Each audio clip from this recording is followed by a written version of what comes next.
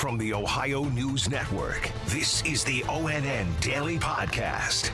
It is Tuesday, August 17th, 2021. From the Ohio News Network, I'm Daniel Barnett.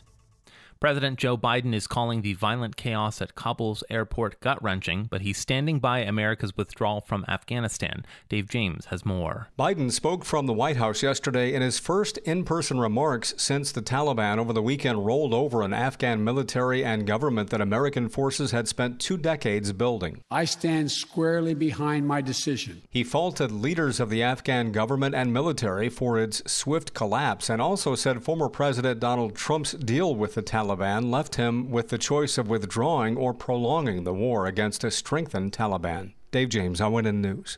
An Ohio veteran and military historian weighed in yesterday on the withdrawal of troops from Afghanistan. More from Andrew Kinsey. Retired U.S. Army Colonel Peter Mansour teaches military history at Ohio State. He was critical of the U.S. military's inability to teach the Afghan military to defend itself against the Taliban. We can provide them all the weapons and training and equipment and advice that we can give them. In the end, it's up to them to be able to administer their military and have the courage to fight. As the military leaves, many wonder about the fate of those left behind, including Afghan women who enjoyed the freedom of going to college while the U.S. was stationed there.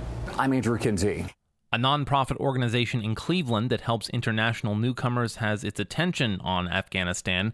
Amani Abraham reports. Global Cleveland estimates around 500 Afghan families live in Greater Cleveland.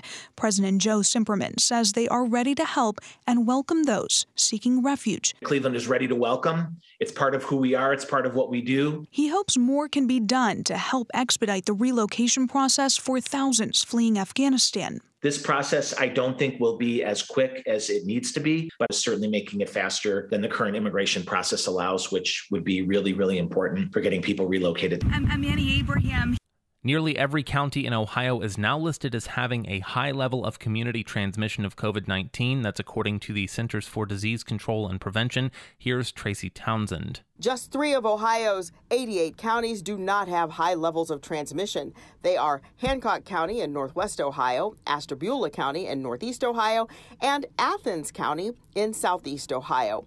The transmission rate in those areas is listed as substantial. According to the CDC's guidance, vaccinated people should return to wearing masks if they live in a county with a substantial or high spread. I'm Tracy Townsend.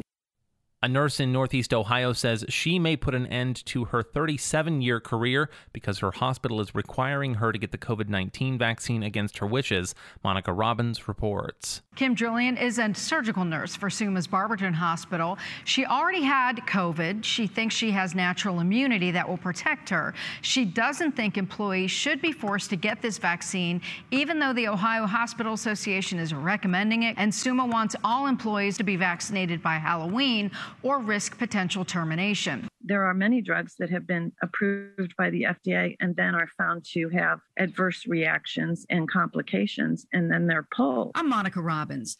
The Ohio Department of Job and Family Services is debunking misinformation on social media that says Ohioans can still collect unemployment if they're fired for refusing to receive a COVID-19 vaccination by their employer. Lindsay Mills has the details. According to an ODJFS spokesman, in Ohio, unemployment insurance is available for people who are unemployed due to no fault of their own. In general, if you were to voluntarily leave a job, then you are not eligible for unemployment. According to ODJFS, someone who was terminated for cause, violation of company policy, for example, would not be eligible for unemployment insurance. Each application for unemployment is reviewed to determine eligibility based on the specific details. In Columbus, Lindsay Mills. Authorities in central Ohio have issued new information in connection with the police shooting death of 16-year-old Micaiah Bryant in April of this year. More from Yolanda Harris. The Franklin County Coroner's report says she was shot multiple times, once in the back, lower torso, right shoulder, and her right thigh. The coroner's report says she died from the shot to her torso.